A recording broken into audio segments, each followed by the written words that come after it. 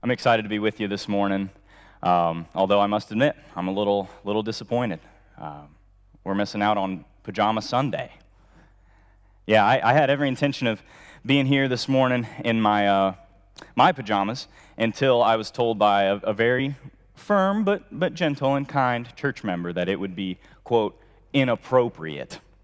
So I went ahead and took a picture so you guys could at least see what was going on. Ruth, thank you. You're right. You're right. Yeah, this is better. Would you guys pray with me? Christ Jesus, be with us now. Grant that we may hear your words and not mine. You must increase, I must decrease. Grant that those of us in our joys may find the grace to meet those in sorrow this morning.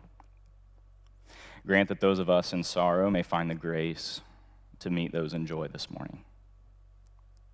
We pray these things through your name. Amen. We've got an exciting text to open up to this morning, to dig into, so we're going to dive right in. I want to invite you to open up your Bibles to the book of Philippians, chapter 4. If you're with us at home, go run and grab a Bible. Pull it up on your app. Pull up our digital bulletin. The text will be in there, but I really want you to have this scripture in your lap because I'm going to read it through once and we're going to be jumping back to it this whole time. So it's important to me that you have the book of Philippians chapter 4 open in your lap. Now, there is so much in this text, and we would all do good, especially in this season, to memorize this passage, to meditate on this. I'm telling you, there's far more than I could ever understand and far more than I could ever talk about with my little wisdom in the few short minutes that we have together this morning. But the good news is this Wednesday we have Midweek Live. If you guys have been joining with us then, this is an excellent opportunity for you guys to continue to stay plugged into our community, especially in this time. Wednesdays at 1 o'clock, we continue the conversation from the sermon. We look ahead to the next week. We would love it if you guys joined us live. If you can't, listen to it at night. Listen to it on your ride home Thursday morning. We'd love for you to continue to be part of the conversation. So with that said, let's dig in. Let the feast begin. Philippians chapter 4. I'm going to start in verse 4. Paul says this, "Rejoice in the Lord always. Again, I will say, rejoice. Let your reasonableness be known to everyone. The Lord is at hand. Do not be anxious about anything, but in everything, by prayer and supplication, with thanksgiving, let your requests be made known to God. And the peace of God, which surpasses all understanding, will guard your hearts and your minds in Christ Jesus." Wow. So we have some responsibilities from this text. We have some responsibilities. Right out of the gate, Paul tells us to rejoice, and he really means it. Again, I say rejoice. Let your reasonableness be known to everyone. This word might be translated as gentleness, humility in your scriptures, submissive spirit, yielding what I want for the sake of others. That's what this word is getting at. And to not be anxious about anything. 3 big responsibilities. Rejoice, be gentle, don't worry. Simple enough, right? I'm going to be honest, friends. It's tough to read this right now. This almost feels insensitive for this to be the text for this morning. It almost feels like a cruel joke that God isn't kidding when he says, "Rejoice in me always." Again, I will say, rejoice. And when he says, "Don't be anxious about anything," it's crazy. Now, let me get one thing clear before we go any further. This is not heaped up sentimentalism. These are not words that I'm trying to pump you full of this morning that'll give you some warm, fuzzy feelings so that you feel good about yourself. Because let's be honest, as soon as we leave this space, we're going to be hit with the whirlwind of evil. It's no joke that this year has been one of the most difficult years for many of us. We have encountered so much tragedy. And can I just say that as a community, we've been forced to embrace together some of the most traumatizing things in the history of mankind. And yet God says to rejoice. And let's be honest too, if you're watching with us on Facebook, as soon as you hit that X in the upper right-hand corner, you're going to be bombarded by a barrage of statements that are going to make you feel fearful, that are going to make you feel hostile, that are going to make you feel that you just want to disengage from the whole world, because we are in this terrorizing reign of evil. And it's no joke. We see hatred everywhere we go. We see, if you just scrap the current issue that we're talking about as a nation right now, the current things that we're messing with, you understand that throughout history, it's been the same thing. Brother and sister out to get each other. Unlove and hatred towards our neighbor. That's what we're dealing with, and it's thick. And Jesus Christ himself says, I'm sending you out as sheep among the wolves. Can you feel it? And so this is not a happy little pep talk for us sheep to go out and be devoured by the wolves, because we know that doesn't work. We know that we can't just have our little sanctuary time for a few minutes and then expect to be good for the rest of the week. That's not what this is. I believe that there is a true way to live in this way. Yes, even November 15th, 2020, that we can rejoice, that we cannot be anxious. I believe it. And I believe that there is only one paradigm, only one philosophy, only one worldview, only one reality in which it is possible to fulfill this text: to rejoice always, to worry never. And I've got good news. That reality is the reality that we're living in today. We call it the kingdom of God. There's only one way that this is possible, and it's the kingdom. We've got our responsibility. Let's take a look at our reason. He says, rejoice in the Lord always. Again, I will say rejoice. Let your reasonableness be known to everyone. The Lord is at hand. Do not be anxious about anything. The only way it's possible for us to rejoice, the only way it's possible for us to not be riddled with anxiety right now in this day, is because the Lord is at hand. Amen? Your translations may say the Lord is near, and that's fantastic because we've got two different ideas going on with the same word, and I want to walk us through it. We're talking about nearness both in time and space. We're talking about closeness both on the clock and also in the room. Let me break this down. The Lord is near. First, let's talk about time. Luke chapter 21, verse 25 through 28. Jesus is talking about the end here. He says, and there will be signs in the sun and moon and stars, and on the earth distress of nations and perplexity. Does that sound familiar? Because of the roaring of the sea and the waves, people fainting with fear and foreboding of what is coming on the world. For the powers of the heavens will be shaken, and then they will see the Son of Man coming in a cloud with power and great glory. Now, when these things begin to take place, straighten up, raise your heads. Why? Because your redemption is drawing near.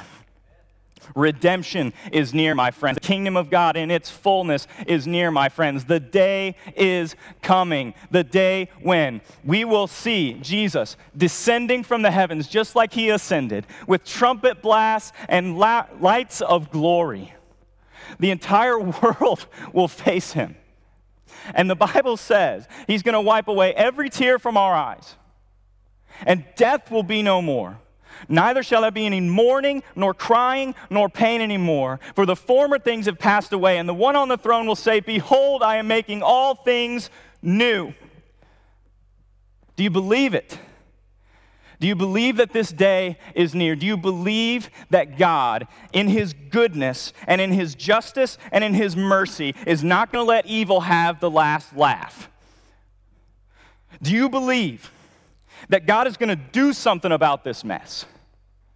Do you believe that he's going to do it soon? The Lord is at hand. The Lord is near. The time is coming, friends. Take heart. Rejoice in that. Don't be anxious. This isn't forever. What's forever is good. The time is near. The Lord is near in time. The Lord is also near in space. Listen to the words of the prophet Zephaniah. Zephaniah chapter 3, verse 17. Zephaniah is one of the minor prophets, not because his message is minor, just because there's less words in it. Zephaniah 3, verse 17 says this, "The Lord your God is in your midst, a mighty one who will save. He will rejoice over you with gladness." God's doing the rejoicing now over us. "He will quiet you by his love. He will exult over you with loud singing." The Lord your God is in your midst. The Lord is near. Rejoice. Take heart. Don't be anxious. Our God is not a cosmic programmer who plugs in all these codes to the universe and then sits back in his desk chair with his feet up and lets the universe run its course. No, that is not our story. That is not our God. Our God is intimately and intricately involved in our lives. Our God created the entire universe for us. He stooped down and with his hands from the dust formed humankind, breathed into their nostrils the breath of life. And the only reason that our lungs are inflating and deflating right now is because the Holy Spirit is in our midst and God is continuing to provide life for us. Whether any human will admit that or not, that is the truth. And he's near. He's so near. Scripture says, "Where two or three are gathered in my name, there I am." And I believe with my whole heart, friends, that that extends to digitally gathering. Take heart. Rejoice. Don't worry. The Lord is near. So we have our responsibilities, which really are phenomenal responsibilities when you think about it. If my responsibility this week, my job, is to rejoice, that's awesome. What a joyous thing. But we're in a season where rejoicing is hard. We're in a season where not being anxious or worried is hard, but there's only one reason why it's possible, and it's because the Lord is near. And so now we get to our response. How are we to respond to the fact that the Lord, God Almighty, Yahweh, the one whose name is so powerful that there are some who won't even let those syllables utter from their lips, is near? How can we respond? Let's see what Paul says in Philippians 4. "Rejoice in the Lord always. Again, I will say rejoice. Let your reasonableness be known to everyone. The Lord is at hand.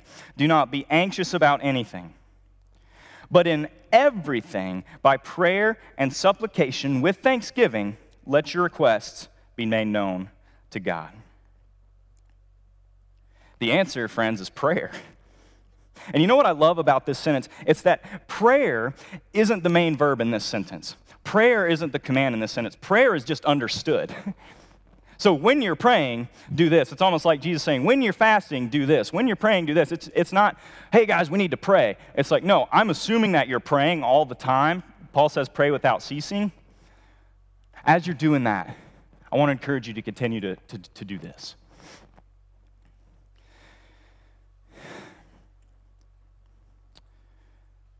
Friends, I'm convinced that we struggle with anxiety as a community because we struggle with prayer. I'm convinced that we struggle with worry because we struggle with prayer. Satan has a chokehold on this area in our life, and he loves to get us in this cycle where we don't pray. And so we don't know how to pray. And we don't know how to pray, so when the time comes, we don't pray. We don't pray because we don't know how to pray, and because we don't know how to pray, we don't pray. And friends, please hear me. I am not here to shame or expose in any way. That is not my job. And frankly, I don't think that's what the Spirit would desire either, because the Spirit is always calling you to come. He's not going to smack you upside the head and tell you how dumb you are. That's Satan. And Satan would love this morning to twist these words and to get you even more in this cycle, even more ashamed, even more embarrassed, and even more distant from God. That's what Satan would love to do. That's not my aim, and that's not Christ's aim. Christ is the one saying, "Come to me, all you who are weary and heavy laden. Take your yoke upon me, learn from me, for my yoke is easy and my burden is light." He's the one saying, "Come." And so, friend, if you find yourself in this place, if you say, "You know what, Nate, I haven't prayed in years. Other than the, God, thanks for the mac and cheese in front of us, amen. God, thanks for a day, I hope I wake up in the morning, amen. I haven't really communed with God. I haven't really had a conversation with him. I haven't really pulled up the chair next to him and just chatted in a while." If that's you, I want to, honestly, friends, as gently and as lovingly as I can, not in a condemning way, but in an inviting way, because I know how much God desires you, and I know how good it is for myself when I'm meeting with him regularly. I'm going to encourage you, I'm going to challenge you to pray this simple prayer that Jesus' disciples prayed when they were in a similar boat. They just said this: "Lord, teach us to pray." The most simple, honest, humble prayer. Lord, teach us to pray. And if anybody could say that, it was the disciples, right? We have no idea what's going on. And if that's you, you can resonate with that and know that the 12 people that Jesus picked out were like, "We don't know how to pray." Would you risk it? Would you reach out enough to say, "Lord, teach me to pray"? I believe that's one of God's favorite prayers. Because if we're all honest, that's all of our prayers. We don't know what we're doing. He's God. Oh, but he will answer that prayer. He will answer that prayer. So Paul says, as you're praying, here's a couple things I want you to do. He says, and by prayer and supplication, your text may read petition. This is simply telling God where it hurts. God, this is where I hurt. This is where I fear. This is why I'm worrying.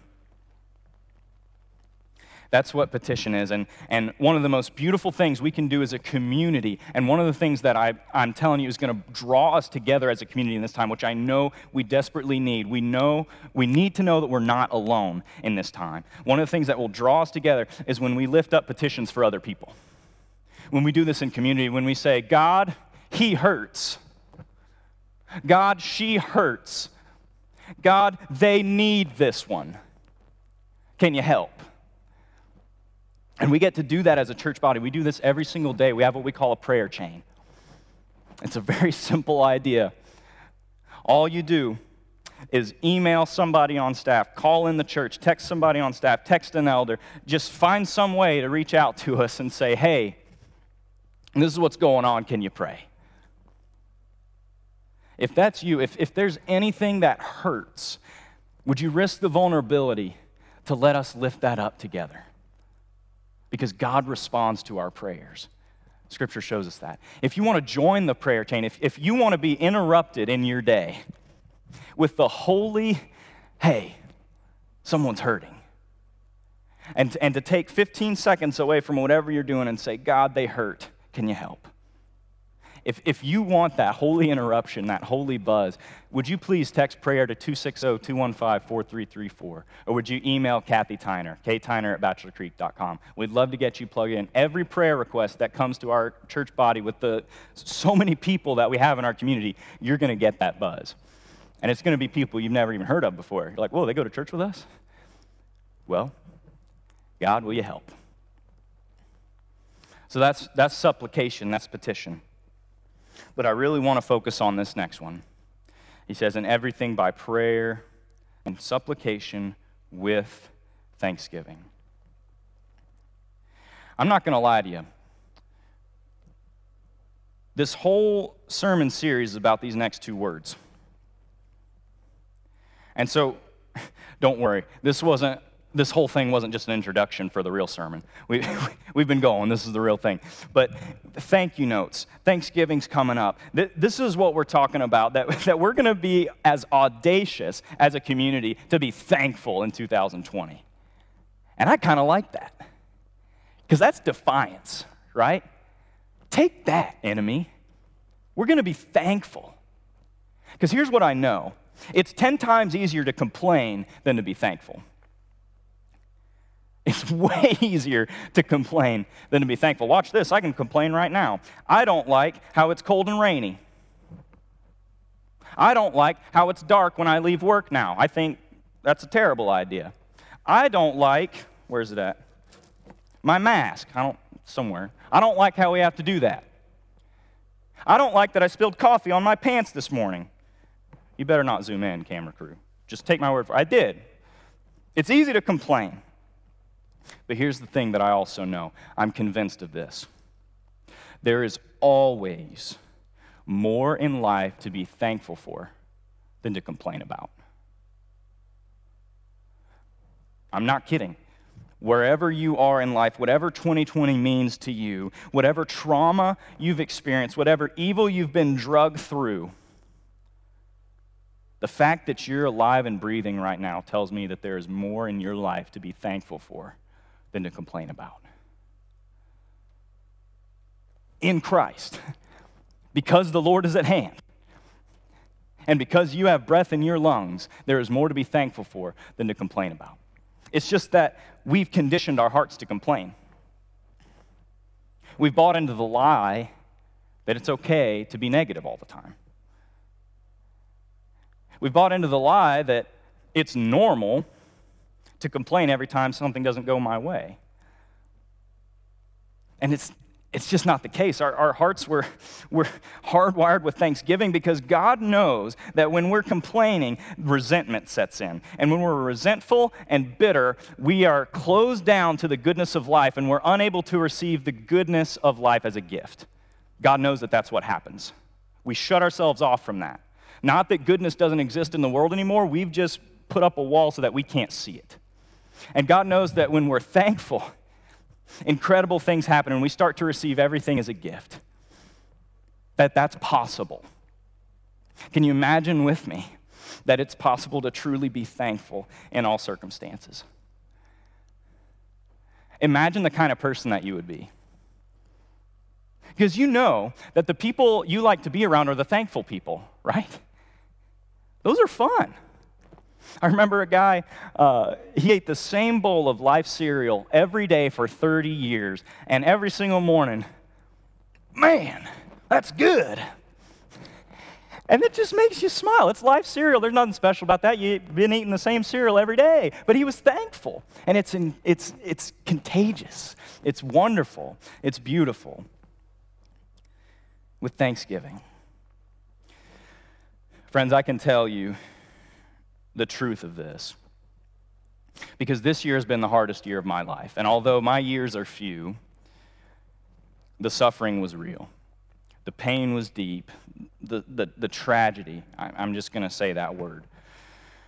It has been a tragic year in our community, in our families. Many of us are struggling with divorce, with death of loved ones, of friends, loss of job, loss of our routine.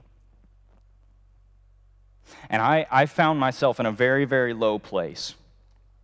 And I was challenged from the depths of that low place to be thankful. Simply to be thankful.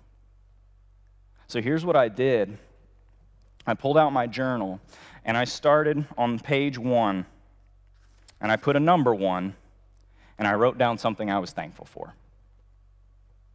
And then I wrote number 2, and then I wrote number 3, and then I probably got somewhere to 6 or 7, and then I was done for the day. That was all I could come up with. I told you it was a low place. But the next day I got up and I wrote number 8. And I kept going all the way to somewhere in the 600s at this point. Now, a lot of them are repeats. I thank God for coffee about every single day. Repeats are okay, because it's not about me trying to make a bigger list, like, yeah, I have so much going on for me in my life. It's about cultivating a heart of thankfulness. Because here's what I believed, even when I couldn't see it, and I know it's true now, and I hope that even if this sounds ludicrous to you, that you would just imagine enough to believe that it's real, that thanksgiving cultivates a heart of peace. And I can't think of a better gift I could offer to any of you than a heart of peace in this season. If you don't believe me, which you shouldn't unless I back it up with Scripture, let's see what Paul has to say, Philippians 4. I'll start at verse 6. Don't be anxious about anything, but in everything with prayer and supplication, with thanksgiving, let your requests be made known to God. And the peace of God, which surpasses all understanding, will guard your hearts and your minds in Christ Jesus. Amen. The peace of God, not the P-I-E, like just a small section of God. The peace of God, the shalom of God, the wholeness of God, the goodness of God. It will not just rest upon your hearts like a light blanket. It's going to guard your heart and your mind. Sword unsheathed, standing in between your heart and the evil that's coming. It's going to stand between your mind and all the things that make you anxious. The flood, a spiral of toxic thoughts. It's going to stand in between and guard you in Christ Jesus, the one who is, the one who was, and the one who is coming. The first and the last, the beginning and the end. Amen. It will guard you, protect you, defend you, deliver you. The peace of God surpasses all understanding. It's so much higher than what our human wisdom can grasp. Can't be measured in a lab, can't be understood by a psychologist, because it comes from Christ Jesus. So that's the result. That if we take our responsibilities seriously this morning, knowing that the only reason this is possible is because the Lord is near, if we respond to Him in love with thanksgiving, the result is the peace of God is going to guard our hearts and our minds in Christ Jesus. I don't know about you, but I want that today. So I want to offer a challenge, a very specific challenge that I believe is going to help us cultivate hearts of peace. It's Thanksgiving. We had these made a couple weeks ago, this journal. It says, "In all things give thanks." And if you want to, I'm going to say even if you don't want to, you should. You should swing by the church sometime this week between 7 a.m. and 7 p.m. and pick one of these up. We've got them in the you don't know where I'm pointing. We've got them, and I'm pointing the wrong way anyway. We've got them in the front doors of the office. This is going to be your thankful journal. I want you to open it up to number 1, page 1. Write something you're thankful for. You know what? I want you to do this right now. Everyone, if you're in the room, seriously, grab a piece of paper, grab a pen. If you're at home with your family, grab a scratch piece of paper, grab a pen, grab a pencil. I want you to write down 5 things you're thankful for right now. I'm serious. I would rather take the rest of the time that I had to do this than for me to say anything else. I want you to write down 5 things you're thankful for, and I'm going to give you a minute to do so.